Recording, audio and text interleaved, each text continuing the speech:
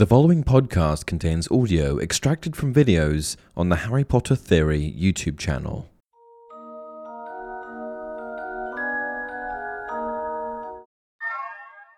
Hey everyone, welcome to another installment of Harry Potter Theory.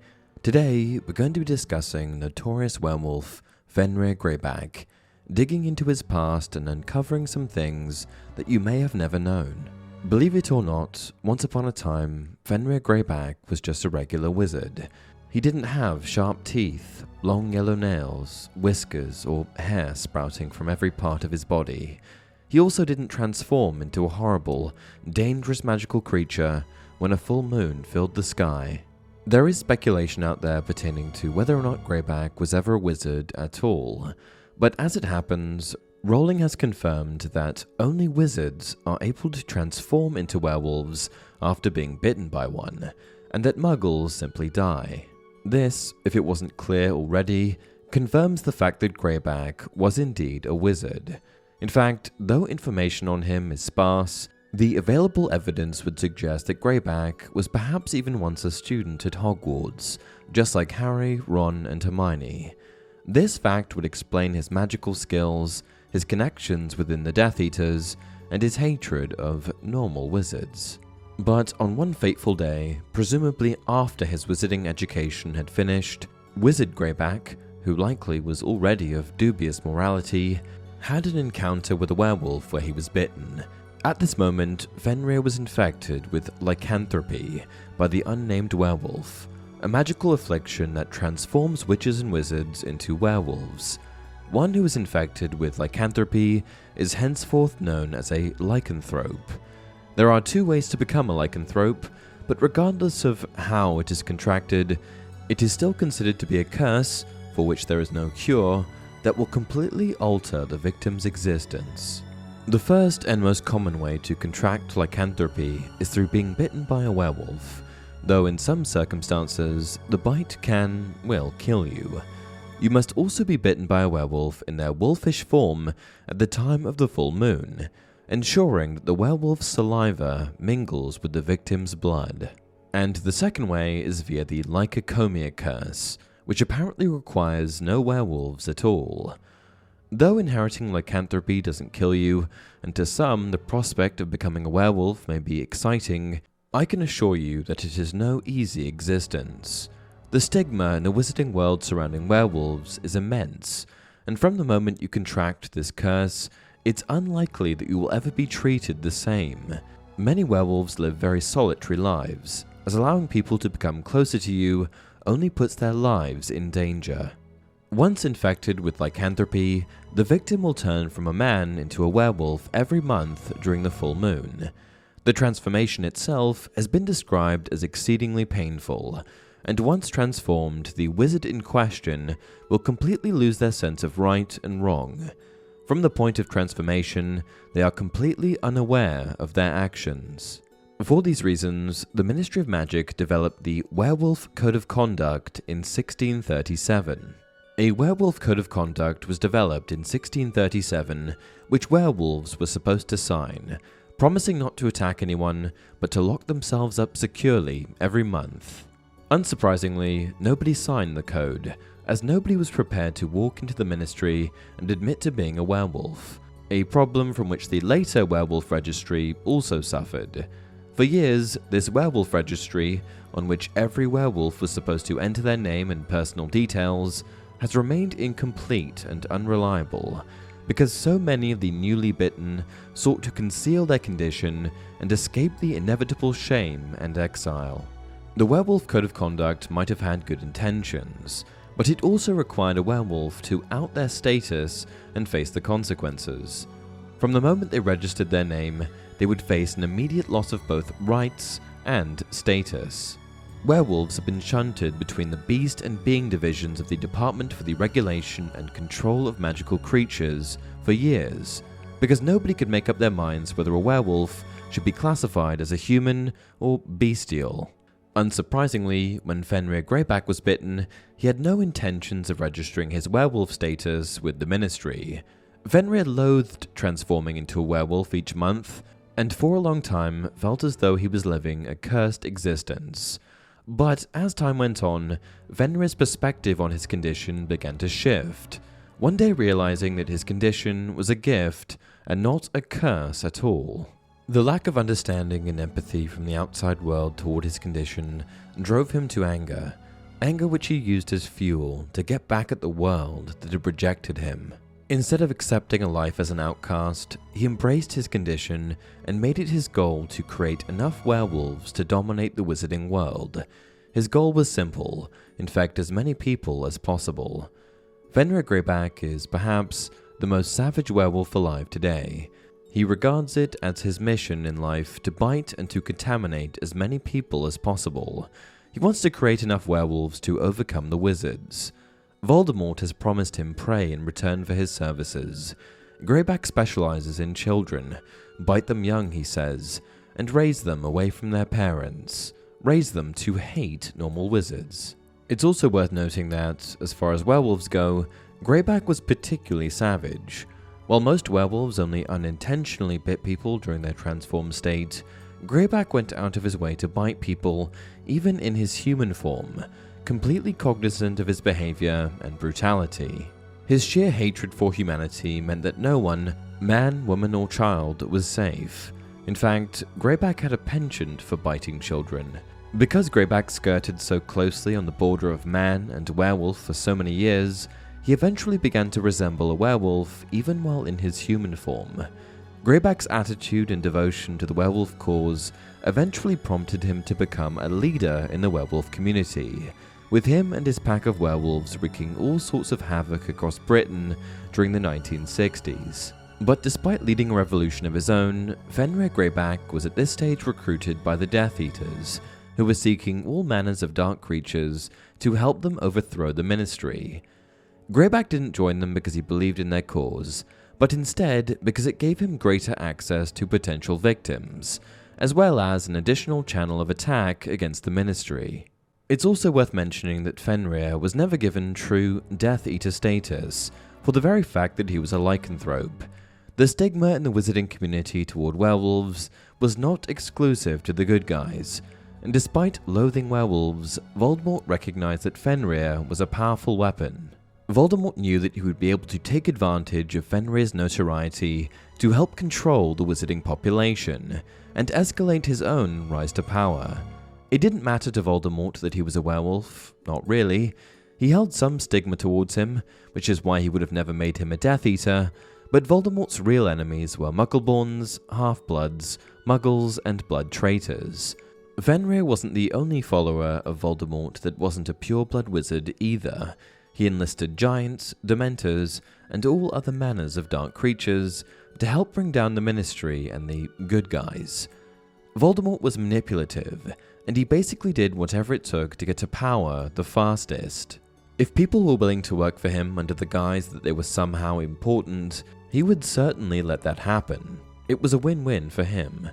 Voldemort began to use Fenrir's notoriety to instill fear into the hearts of his enemies, threatening to send the horrifying werewolf after their children, who he had a propensity for killing.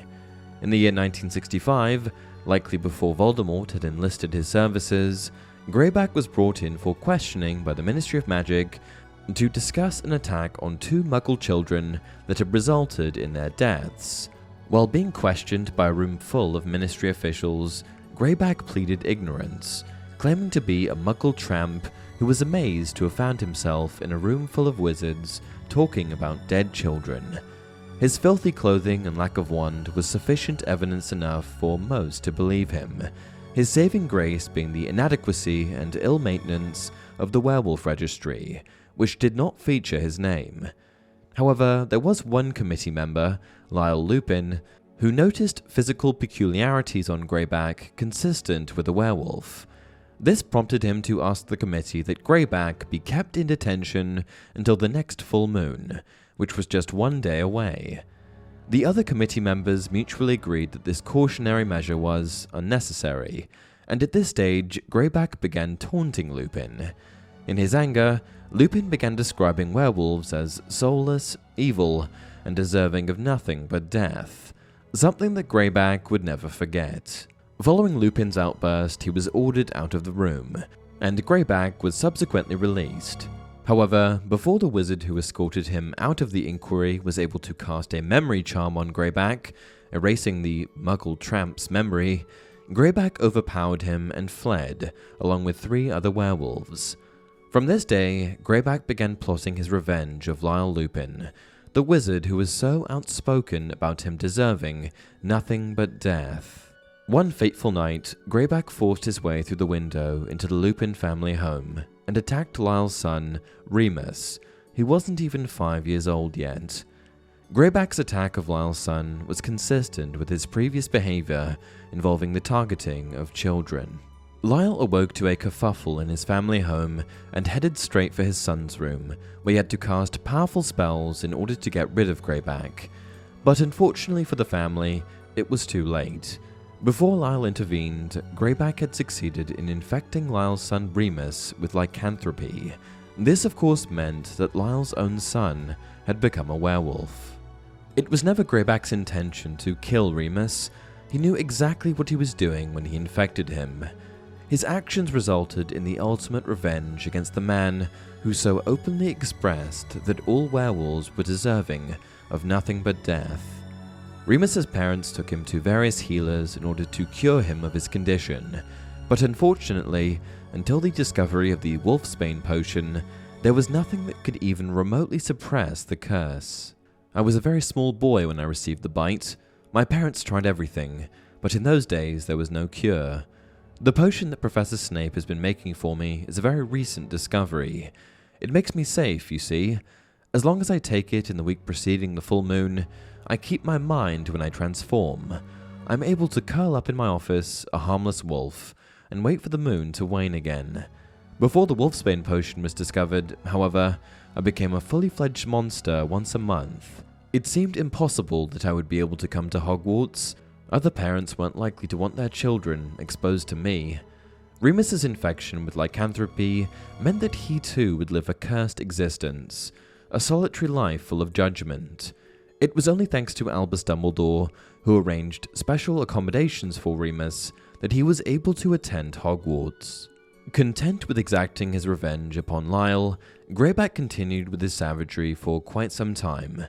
Eventually, the Ministry caught on, and finally began to acknowledge that Greyback was indeed a werewolf and that he was exceedingly dangerous. In response to the activities of Greyback and his pack of werewolves, the Ministry failed the wizarding population once again by merely putting up a wanted poster. Greyback was never caught during the First Wizarding War, which meant that for many years, him and his pack of werewolves terrorized the wizarding population. However, after Voldemort's defeat in 1981, Greyback, like many others, presumed that Voldemort was dead, and never made any attempts to find him. No longer protected by the safety net of Voldemort and his cause, Greyback and his werewolves retreated into the shadows, at least for a little while. When Voldemort finally returned in 1995, Greyback rejoined his cause and resumed his duties performing dirty work for the Dark Lord. Greyback's notoriety was a particularly valuable asset for Voldemort, as the prospect of facing a terrifying cannibalistic werewolf would strike fear into the hearts of even the most fearless witches and wizards. But it wasn't just his notoriety that served a purpose. Greyback was personally involved in many conflicts over the course of the Second Wizarding War. Shortly after the Battle of the Department of Mysteries, Greyback raided Diagon Alley and kidnapped wandmaker Garrick Ollivander. It was during this time that he also, along with some other Death Eaters, waged an attack on the Muggles by destroying the Millennium Bridge in London. Following that, he made a visit to Borgin and Burke's along with Draco Malfoy, where they threatened Mr. Borgin for his compliance in the scheme to transport Death Eaters into Hogwarts via the Vanishing Cabinets. Following that, Greyback terrorized the Montgomery family by attacking and subsequently killing her 5-year-old son on the orders of the Death Eaters. By this point in time, Greyback had formed the new habit of eating his victims after killing them, all while remaining in his human form. This fact is a testament to Greyback's savagery, as most werewolves had no desire to consume human flesh outside of their wolf form. On June 30th, 1997, Greyback joined the Death Eaters in their invasion of Hogwarts. eventually finding their way to the astronomy tower where Albus Dumbledore was located and later killed. "Is that you, Fenrir?" asked Dumbledore. "That's right," rasped the other. "Pleased to see me, Dumbledore?" "No, I cannot say that I am." Fenrir Greyback grinned, showing pointed teeth. Blood trickled down his chin and he licked his lips slowly, obscenely. Following Dumbledore's death at the hands of Severus Snape, the Battle of the Astronomy Tower ensued. A battle where Greyback was able to attack and scar the face of Bill Weasley. Fortunately for Bill, however, Greyback was not in his wolf form at the time of the attack, which meant that he was not infected with any sort of lycanthropy. After attacking Bill, Greyback set his sights on Harry, who countered with a full-body bind curse, paralyzing him. After the battle, Greyback was captured along with some of his fellow Death Eaters, and subsequently sent to Azkaban. However, his imprisonment didn't last long, as he escaped just 1 month later. Following this and the subsequent fall of the Ministry of Magic, Greyback joined the Snatchers, an organization of bounty hunters formed by Lord Voldemort, where he assumed a position of leadership. Along with the other Snatchers, Greyback scoured the countryside looking for fugitive Muggleborns, blood traitors, and others who opposed Lord Voldemort's cause. While operating as a Snatcher, Greyback's first successful bounty was finding and capturing Dirk Creswell, Ted Tonks, Dean Thomas, and Goblins Griphook and Gornuk. Dean and Griphook were captured and imprisoned, while Dirk, Ted, and Gornuk were murdered. Following this, however, Greyback and his gang would find a much more valuable group of fugitives, a group comprised of none other than Ron Weasley, Hermione Granger, and Harry Potter. Suspecting that these three were in fact the fabled trio, but not being able to confirm it, Greyback and the Snatchers brought Harry and gang to Malfoy Manor with the expectation that Lucius, Narcissa, Bellatrix, or Draco would be able to identify Harry and reward them. Just before being captured by the Snatchers, Hermione successfully hit Harry with a stinging jinx, deforming his face. This made Harry nearly unrecognizable.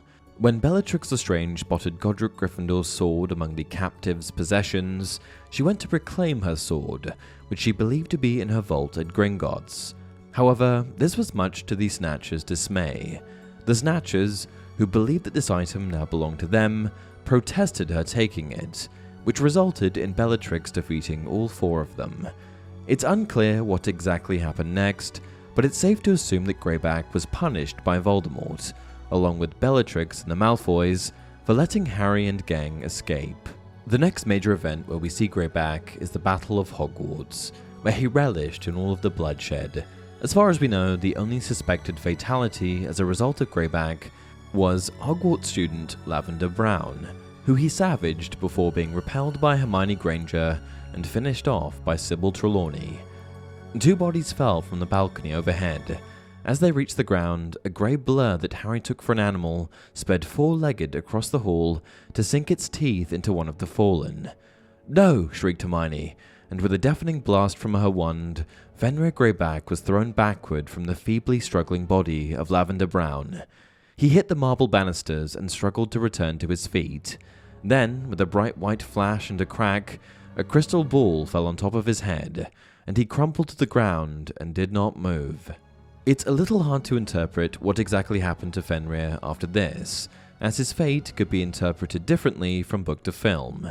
In the film, Fenrir is blasted by Hermione's stunning spell and sent flying off into the ravine below, presumably to his death. However, this scene from the film actually contradicts the book, as in the book, Greyback shows up again later in the battle. Hermione did hit him with a blasting curse, but it never killed him, and probably didn't send him flying as far as is shown in the film. Though the above passage seemed to depict the end of Greyback, Chapter 36 reveals that this is in fact not the case, as ultimately, Ron and Neville were responsible for taking down the notorious werewolf. Harry saw Ron and Neville bringing down Fenrir Greyback, Aberforth stunning Rookwood, Arthur and Percy flooring Thickness, and Lucius and Narcissa Malfoy running through the crowd, not even attempting to fight, screaming for their son. And this is the last we hear of him. But what does brought down really mean? Did Ron and Neville fire a killing curse? what did they do to him? In my opinion, Ron and Neville would not have killed him, simply stunned him, which leaves his fate fairly open-ended. I've got two theories for what happened to him. The first possibility is that Greyback was simply picked up off of the ground, still stunned, after the battle, put to trial and sent to Azkaban. And it would be in Azkaban that Greyback would spend the remainder of his years. But something about this just doesn't seem right to me. I can't explain why, but I think that Greyback escaped. He's an elusive werewolf that lurked in the shadows for most of his life. Furthermore, being a werewolf, he was particularly resilient and would have been able to take much more of a beating than, say, a normal wizard. After the Battle of Hogwarts, I think he slipped away and regrouped with other werewolves, taking a step back and biding their time before ultimately plotting to attack the wizarding world once again. And that pretty much concludes the life story of Fenrir Greyback, for now. What do you guys think? Did I miss anything? What surprised you about Fenrir's history? Be sure to leave a comment down below. Also, if you enjoy the content, please be sure to like the video and subscribe to the channel. Until next time, remember, it does not do to dwell on dreams and forget to live.